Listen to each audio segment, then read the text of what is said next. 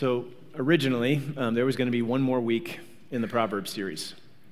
For what that's worth, if you have been with us, you know we went through several months of a series in Proverbs, but several weeks back, I was kind of thinking and praying about the preaching schedule, and an idea to do a 2-week series, in a sense, leading into Thanksgiving came to mind. I shared it with the elders, and everybody was on board. So we're not going to necessarily use this language in the titles of the messages this week and next week, but the 2 weeks, this week and next week, could be summarized as fast and pray, feast and praise. Okay, so this week, in a sense, is fast and pray. It's an opportunity for us over the course of 2 weeks to tune our hearts to hunger for the right things and to be grateful for the right things, to praise God for the right things. So this first week, this morning and leading into this week, is a focus on our desperation for God from Psalm 63. And as a follow-up, like one of the applications, this coming week we're going to encourage the whole church family to fast at some point this week, that God would increase our hunger for Him and satisfy us in Him. A little bit more about that later. Then next Sunday, Eugene is going to preach Psalm 100. If you're familiar with that psalm, it's a psalm of thanksgiving. Fitting preparation for the week of Thanksgiving as we feast and praise. All right, so Psalm 63 this morning. You can turn there. You can find it in the Pew Bible if you're using that. Find it on page 479. So Psalm 63, I'll read it, and then we'll dive in. Psalm 63, a psalm of David when he was in the wilderness of Judah. O God, you are my God. Earnestly I seek you. My soul thirsts for you. My flesh faints for you, as in a dry and weary land where there is no water. So I have looked upon you in the sanctuary, beholding your power and glory. Because your steadfast love is better than life, my lips will praise you. So I will bless you as long as I live. In your name I will lift up my hands. My soul will be satisfied as with fat and rich food, and my mouth will praise you with joyful lips when I remember you upon my bed and meditate on you in the watches of the night. For you have been my help, and in the shadow of your wings I will sing for joy. My soul clings to you, your right hand upholds me. But those who seek to destroy my life shall go down into the depths of the earth. They shall be given over to the power of the sword. They shall be a portion for jackals. But the king shall rejoice in God. All who swear by him shall exult, for the mouths of liars will be stopped. So the message this morning is titled, What to Do When You're Desperate. And main idea, if we were to just kind of encapsulate the theme here in a short sentence, when you cling to God, you can rejoice no matter the desperation of your circumstances. When you cling to God, you and I, we can rejoice in God no matter the desperation of our circumstances. So, here we go. What to do when you're desperate. Now, some of you might say, well, I'm not desperate, so I'm just going to check out and, take a nap. I would encourage you not to do that. So you will be desperate soon if you're not desperate now. In this world, you will have trouble, and it can come like that. And if you're not desperate, there may be a sense in which you should be. You and me, we are desperate in our need for God, whether we feel it or not. We're more desperate than we think. So you may not be circumstantially desperate right now, but you and I are always spiritually desperate. Like Jesus says in John 15, apart from me, you can do nothing.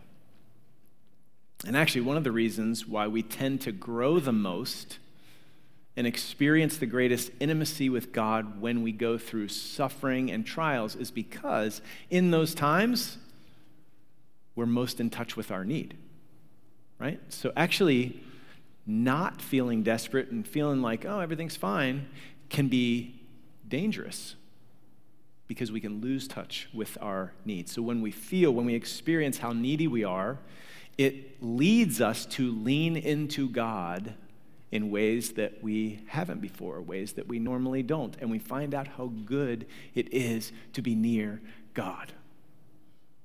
So this psalm is for all of us, regardless of what your circumstances are right now. And just a quick little note on the outline, I've made some updates. So we're going to actually sneak point number 5 into the end of point number 3. So you can just kind of like scratch point number 5. We've only got 4 this morning, all right? So first point, desperate in the present. Look at verse 1. The superscription says, a psalm of David when he was in the wilderness of Judah. O God, you are my God. Earnestly I seek you. My soul thirsts for you. My flesh faints for you. So he's restless and desperate in every way, his whole being, his soul, his flesh, in a dry and weary land where there is no water. So he's in the wilderness of Judah. He's desperate for God. We actually have to look down to verses 9 and 10 to see that he's being pursued by enemies. Okay? Those who seek to destroy my life shall go down into the depths of the earth and be given over to the power of the sword, etc. So David is under pressure. The heat is on. He's running for his life. Now, more than once, David was in the wilderness being pursued by enemies. So the first thought might be, oh, this is probably like when Saul was after him, right? Because that happened in the wilderness. Remember the cave and cutting off the corner of Saul's robe when he was in there relieving himself, didn't know that David and his men were in there. Well, actually, most likely that's not the situation in view here. Look at verse 11. In verse 11, he says, but the king shall rejoice in God, speaking of himself. So my enemies are seeking to destroy my life, but you're going to take care of them, and the king is going to rejoice in God. So David wasn't yet king when Saul was after him. So the situation in view here is almost certainly another time when David was in the wilderness being pursued by enemies. Any other ideas? I won't have you raise your hands. Remember when Absalom rebelled and conspired to usurp David's throne? You can read about it in 2 Samuel 15 to 18. So King David, what did he do? He fled Jerusalem lest Absalom overtake him and bring ruin to the city. So the escape route we read in 2 Samuel 15 and 16 was through the wilderness. So this psalm was inspired by God during those dire circumstances. For David, it was like a lose-lose situation at the time. To give up the kingdom to Absalom would spell disaster for the kingdom, because Absalom was a fool of a son, and his rule would be ruinous to the kingdom. But to quash the rebellion would mean the death of his son and much bloodshed, which is actually what happened, if you know the story. So, lose-lose. David is desperate. And look what he does in the midst of his desperation. He clings to God in desperation. And he's actually able to rejoice despite desperate circumstances. And he does it by looking back in faith to God's past faithfulness and looking forward in faith to God's future faithfulness. So despite desperate circumstances, being like spiritually dehydrated and weary, David knows he will feast and be refreshed and satisfied, and he will rejoice. So the main idea, again, for us is when you cling to God, you can rejoice no matter the desperation of your circumstances. So, verse 1, O God, you are my God. Earnestly I seek you. My soul thirsts for you. My flesh faints for you in a dry and weary land where there is no water. So he's in the wilderness, dry and weary land, no water. His circumstances sap his soul of life and vitality. He's hungry and thirsty, but not so much for food and drink. He is keenly aware of his desperate need for God. He's not going to get relief or refreshment or strength from his circumstances. Things are bad. It's a lose-lose situation. But his circumstances can't take from him or keep from him what he needs most. He has God. And so he earnestly seeks him. Oh God, you are my God. Even a lose-lose situation can't take God from him. So, oh God, you are my God. Isn't that where we should begin whenever we're in desperate circumstances? It sounds like the Lord is my shepherd, I shall not want. Or God is our refuge and strength, a very present help in trouble. And these are maybe familiar words, but this is awesome that we can say this. Oh God, you are my God. That is awesome that we can say that it's true. If you are in Christ this morning, you have a God, the one and only God, and the one and only God is your God. And that God is for you and not against you. And so God is with you, and he will never leave you nor forsake you, no matter what your circumstances are. That is wonderful. That's where this psalm begins, but in a sense, it's like the spring from which everything flows. All the grace of this psalm flows from that beginning point.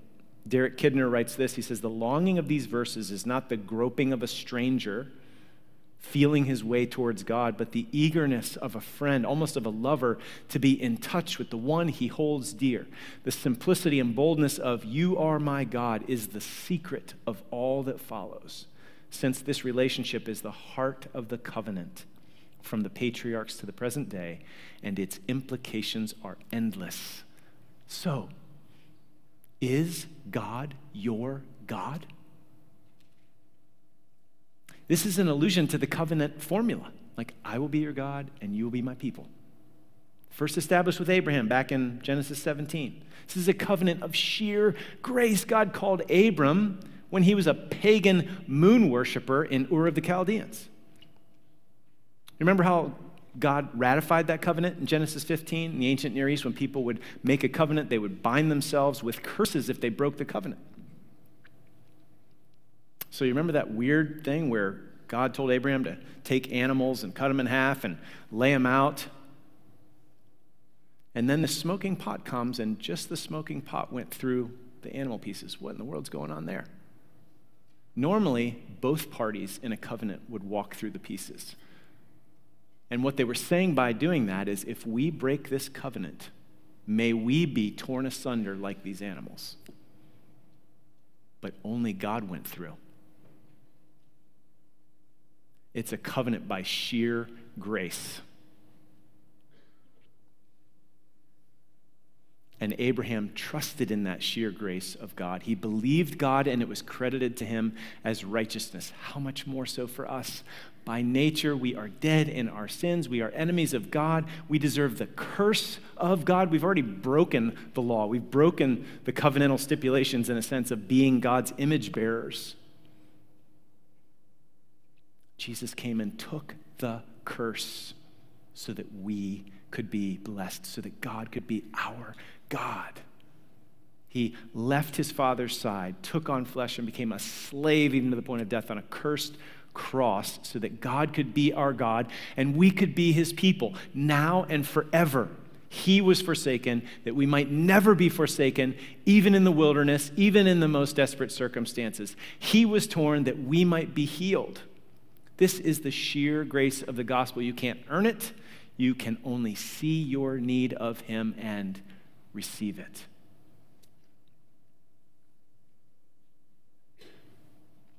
So is God your God? If you came in and he wasn't your God, you can walk out with God as your God, with you and for you, through Christ, for the rest of your days and on into eternity.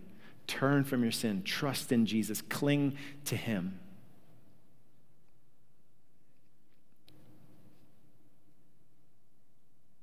And God will be your God. He is your God, and you are his beloved child, his precious and honored saint. That is where it's at. That is the fountainhead of all of the grace of this psalm.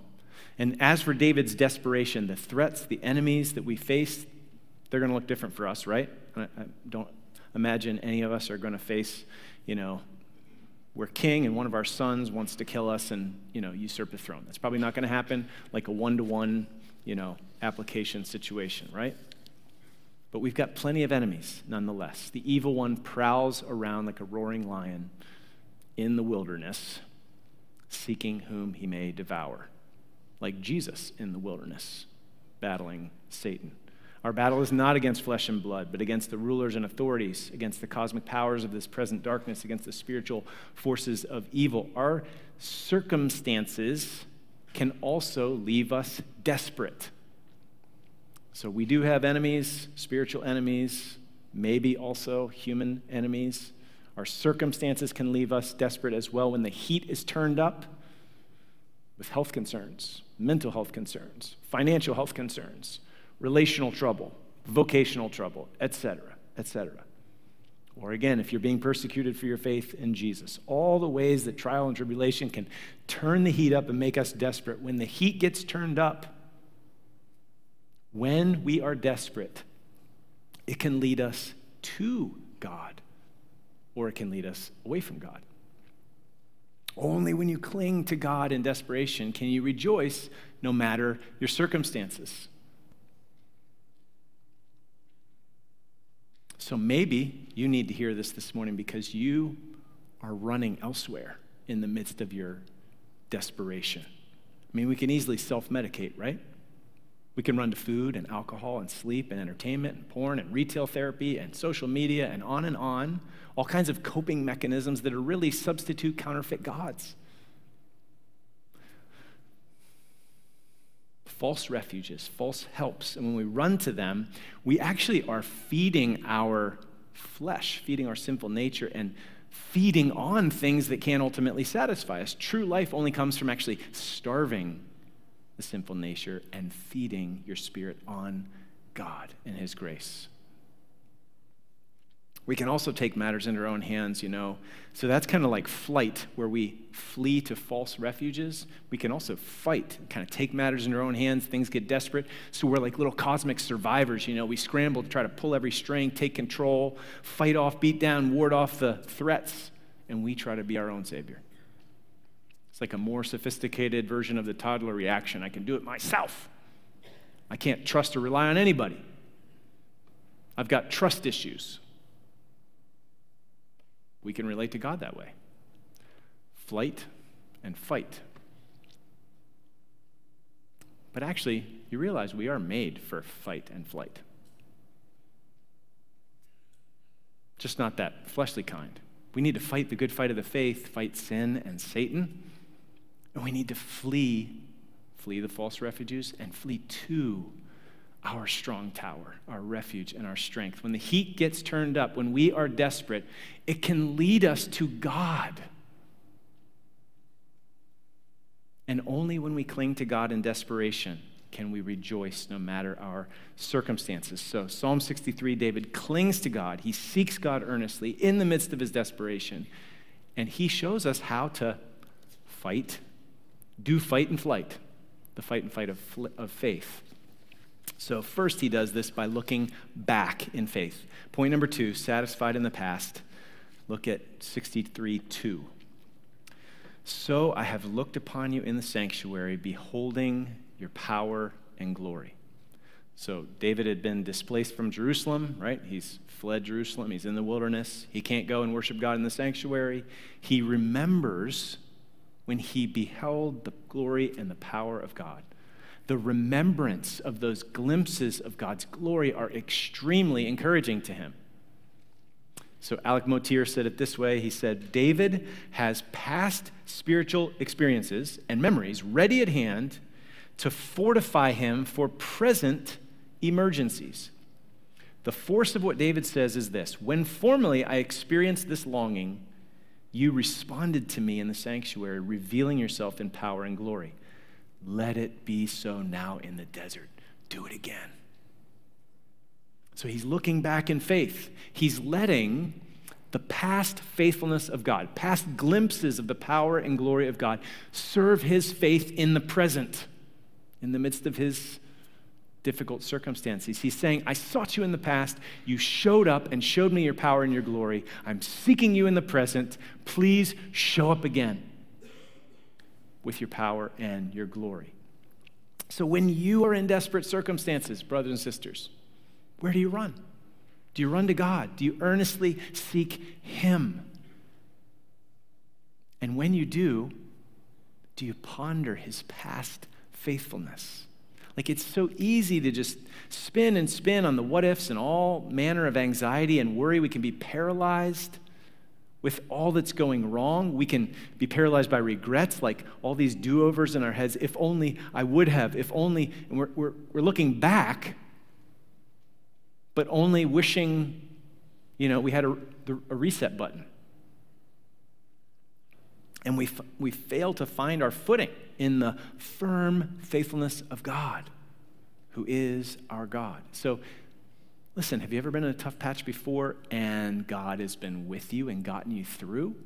Well, the next time you're in a tough patch, look back and let his past faithfulness encourage you to trust him in the present, because he's going to do it again. He's going to be faithful to you again. So when we're desperate in the present, we would do well to look back on the past faithfulness of God.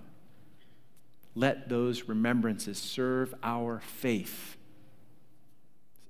And you know what? If you're early on in your Christian life, this would be a good call to go sit down with a seasoned saint. Because they've got lots of like a whole cache of God's faithfulness to draw from. And ask them to tell you some stories of God's faithfulness in their life. And you can get a glimpse of God's power and glory in their life, and God can do the same in yours. So the God of our past deliverances is our God now in the present, and we can trust him no matter our circumstances. We see this dynamic again in verses 5-7. David prays, "My mouth will praise you with joyful lips when I remember you upon my bed and meditate on you in the watches of the night, for you have been my help." So here, David is talking about a time when he couldn't sleep. What does he do? Well, he doesn't spin and spin on the mental hamster wheel of anxiety. He doesn't wear himself out with what ifs. He doesn't stress himself out with catastrophizing in his mind, like worst case scenario. No, he remembers God. He meditates on God. He remembers how God has been his help. In fact, the help word is a extended form of the noun. So such a help. You've been such a help. He rehearses God's past help and his past faithfulness. Like Psalm 103, "Bless the Lord, O my soul. Forget not his benefits, who forgives all your iniquities, who heals all your diseases, who redeems your life from the pit, who crowns you with steadfast love and mercy, who satisfies you with good so that your youth is renewed like the eagles." Remembering, rehearsing God's grace, his past faithfulness, pondering the character and the goodness of God. And what ends up happening? He blesses God. He praises God. He has joy in God. His mouth begins to praise God with joyful lips. So, what do you do when you can't sleep?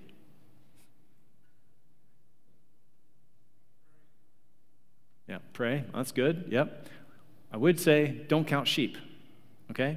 Instead, count the reasons why you love being a sheep in God's flock. Fixate on the shepherd and ponder his character and his goodness and his faithful track record. Actually, I'll refrain telling you the story, but I had a chance to apply this sermon last night when I could not sleep in the third watch of the night. Anyway. So what if a sleepless night could become more of a gift than a good night's sleep? Now, obviously, there's a limit to that, right? Because if you didn't get a good night's sleep over and over and over again, nothing is going to substitute for just getting the sleep. But You know what I'm saying here. Have you ever contributed to your sleeplessness, your inability to sleep, because you were fretting about how badly you needed to fall asleep? Like, if I don't get a good night's sleep, like that's really going to help you fall asleep, right? What if the next time you can't sleep, especially when it's because of anxiety and fear, desperate circumstances, what if you looked at it as an opportunity to meditate on God's character and his faithfulness and to cast your cares on the Lord because he cares for you? He doesn't slumber or sleep. He's with you. He's up, giving his ear to your cry. He wants you to be anxious for nothing, but in everything, by prayer and supplication, with thanksgiving, present your requests to him, because he wants to give you his peace that passes understanding, to guard your heart and your mind in Christ Jesus. What if God wants you to find a deeper peace than mere circumstantial answers by keeping you up to meet with him? And perhaps it's worth saying, just begging God over and over again to help you fall asleep isn't the end goal here, He doesn't want to just show up and show you that he can answer your prayers, for sleep. He wants to show you that he is enough for your desperate circumstances. His grace is sufficient for whatever you're going through. So when the anxieties race, when the fears race, the uncertainties abound, remember God, who he is, what he's done, what he promises to do. So don't get stuck in replay mode, looking back in endless regretful replays and paralysis. Go back to remember, to rehearse God's character and his faithfulness. But don't just look back. We also need to look forward in faith. Not forward in anxiety and what ifs and fear, but forward to remember and rehearse God's character and his promises. Look at point number 3, satisfied in the future. Again, let's look at verses 3-7 here. Let's see where David goes. And as we read through these verses, just note all the future tenses. There's so much confidence in this psalm. Again, in the midst of dire circumstances. Because your steadfast love is better than life, my lips will praise you. Even in the wilderness, even when he's been hunted by an enemy who should be a loyal son. So I will bless you as long as I live. That's all in the future. Again, whether you give or take away, I will bless you as long as I live. In your name, I will lift up my hands. You can see how I will lift up my hands is parallel with I will bless you. So it's a praise, it's a lifting up your soul to God, committing yourself to him. It's allowing your hands to join your tongue in worshiping and crying out to God.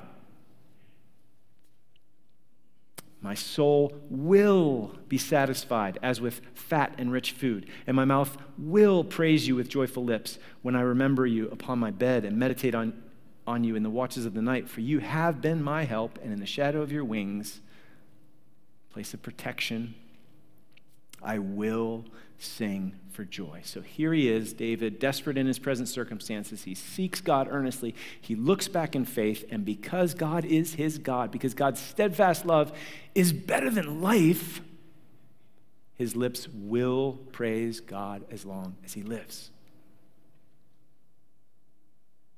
And David knows he will be satisfied by God as with fat and rich food. Like, what a contrast to verse 1.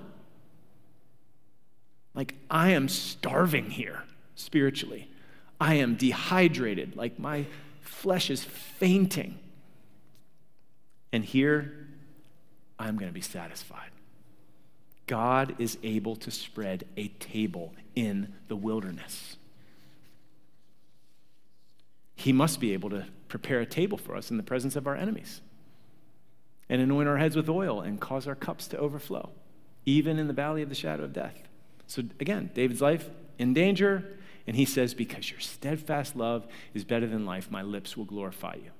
Just stop and think how important it is to be able to say that, to believe that. Just think of how believing that frees you and empowers you. Like, all right, what's the worst that could happen? Could die. Although I can understand that there are some things that could be worse than death. So I don't say that flippantly. but you could die. Okay. Can't separate you from his steadfast love. It's better than life. Is the steadfast love of God better than life to you and me?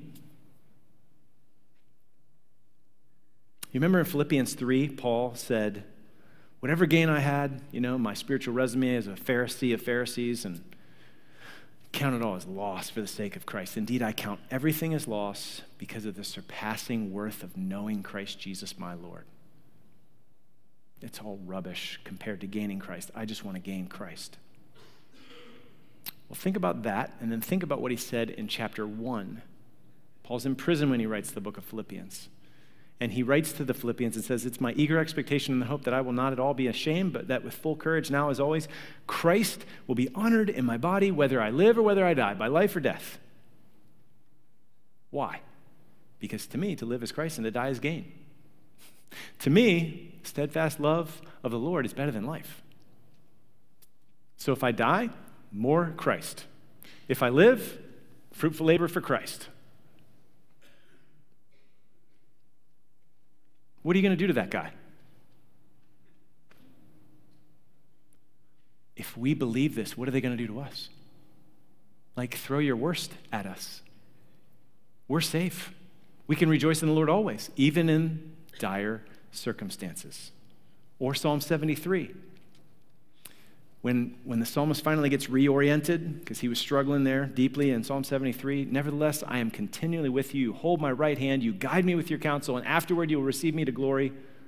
Whom have I in heaven but you? And there is nothing on earth that I desire besides you. My flesh and my heart may fail, but God is the strength of my heart and my portion forever, because your steadfast love is better than life. You are my portion. And even if I die, I don't lose you. In fact, I'm face to face with you. So if we look by faith on the future faithfulness of God and the fact that nothing can separate us from his love, he will never leave us nor forsake us. His steadfast love is better than life. We will be able to rejoice even in the midst of desperate circumstances. We can be confident and satisfied even in the present, even in the wilderness, because our confidence is in God for the future. Here's where we could sneak in point number 5, verses 9 through 11. At the end, basically, part of that satisfaction in the future is God's going to deal with the enemies. I don't have to take those matters into my own hands. I can leave that with him. So you can consider that some more on your own. But again, back to the main point, when we cling to God in our desperation, you're able to rejoice despite our circumstances. We can do it by looking back in faith on God's past faithfulness, looking forward in faith on God's future promised faithfulness. Despite desperate circumstances, like David's here, we will feast and be satisfied and rejoice. So in the wilderness, David was famished and yet satisfied. He was dehydrated and thirsty and refreshed. He's weary and renewed. It's true for David. It can be true for us. So when you cling to God, you can rejoice no matter the desperation of your circumstances. So church, bottom line, cling to God. Point number 4, verse 8. In the present, here we go. My soul clings to you. It's the same word for cleave, in Genesis 2:24. Man will leave his father and mother and cleave to his wife. And also, it's literally like cleave after you. Like, I'm following hard in hot pursuit. So, my soul clings to you. Your right hand upholds me. So here's a call for us, you and me, to cling to God like a baby clings to her mother.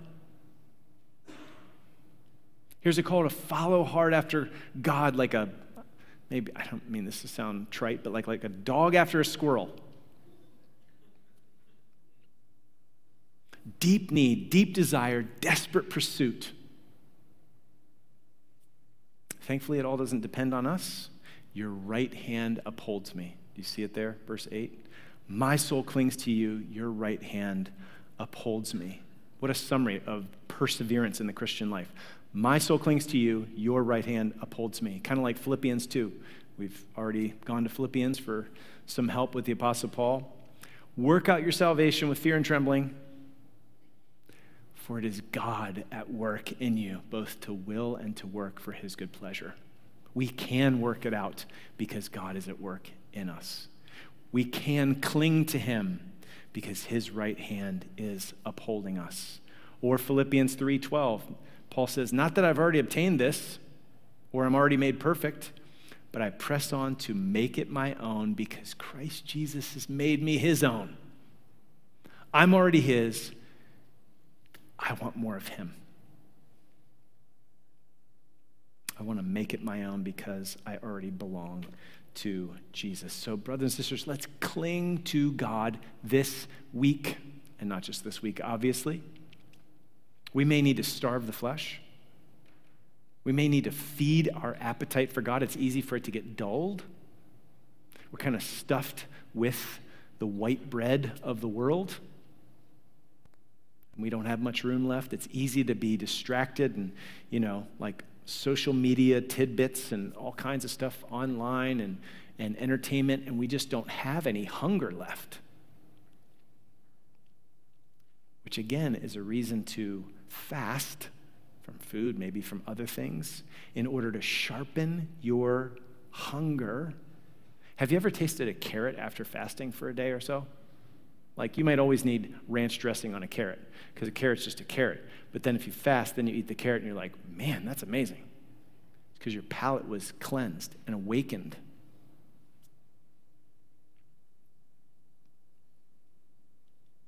And sometimes desperate circumstances do this for our souls. It like tears a hole in us, and we realize how needy and empty and hungry and thirsty we are. But actually, hunger can do it too. Fasting can express your hunger, like you could be so burdened you can barely eat.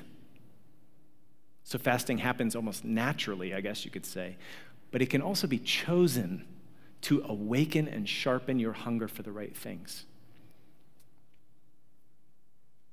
You can choose hunger in order to seek a deeper satisfaction because you have a more fundamental need. More of God. So, just really practically this week, take a meal or a day and give the time that you would normally give to preparing a meal or preparing a meal and eating a meal to meet with God, to commune with God, to feed on his word, to pray and pour out your heart to him. I mean, just not eating is not some sort of magical formula for earning points with God. I mean, if you've never fasted, I'll actually send out a little kind of primer for fasting tomorrow that might be helpful. Maybe you want to skip dinner on Wednesday and then spend time in communion with God and then join us for prayer meeting from 7 to 8. Edith Schaeffer, Labrie, Francis Schaeffer, the apologist of last century, she wrote this: is fasting ever a bribe to get God to pay more attention to the petitions? No, 1,000 times no. It is simply a way to make clear that we sufficiently reverence the amazing opportunity to ask help from the everlasting God, the creator of the universe, to choose to put everything else aside and concentrate on worshiping, asking for forgiveness, and making our requests known, considering his help more important than anything we could do ourselves in our own strength and with our own ideas. So let's fast and pray to be satisfied in God. And then we'll feast and praise the God who alone can satisfy. If there's any cynicism or unbelief that you might still be clinging to or is clinging to you, it's a really interesting contrast in Psalm 78 as we draw this to a close. It's actually a merciful warning. So you remember, Israelites are brought out of Egypt, tons of grace from God, miraculous signs and wonders, the faithfulness of God, just unbelievable. Psalm 78 says, in the daytime he led them with a cloud, and all the night with fiery light. He split rocks in the wilderness, gave them drink abundantly as from the deep. He made streams come out of the rock, caused waters to flow down like rivers. Yet they sinned still more against him, rebelling against the Most High in the desert, in the wilderness. They tested God in their heart by demanding the food they craved. They were hungry for the wrong things. They spoke against God, saying, can God spread a table in the wilderness?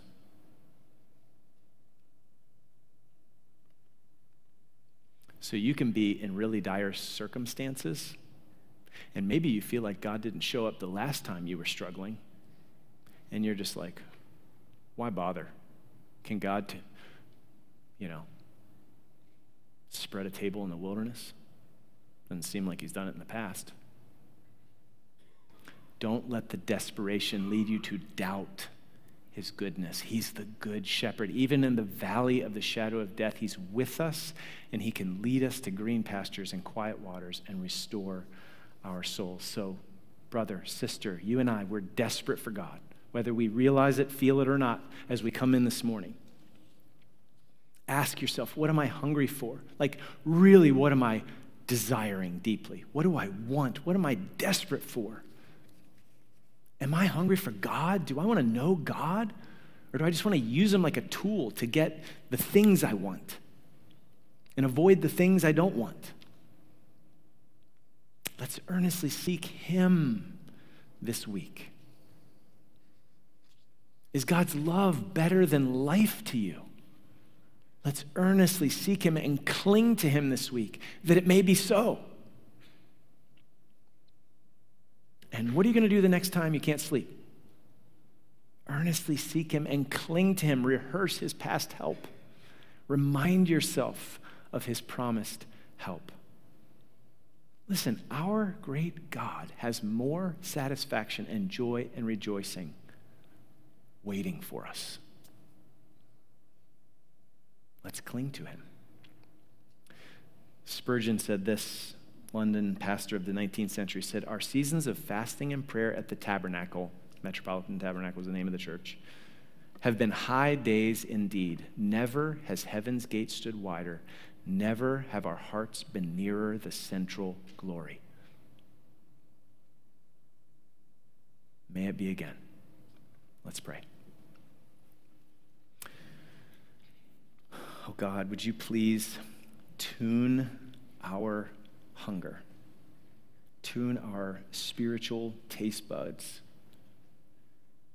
Show us, help us to feel and experience our need. We are desperate for you. Make us desperate for you. Make us the right kind of hungry and thirsty. Give us both the longing and the confidence of Psalm 63. And satisfy our souls. Do it this week. Satisfy us with the rich food of your grace and your glory, your help and your power, your love and your protection. Satisfy us with your steadfast love that we may rejoice and be glad all our days. In Jesus' name, amen.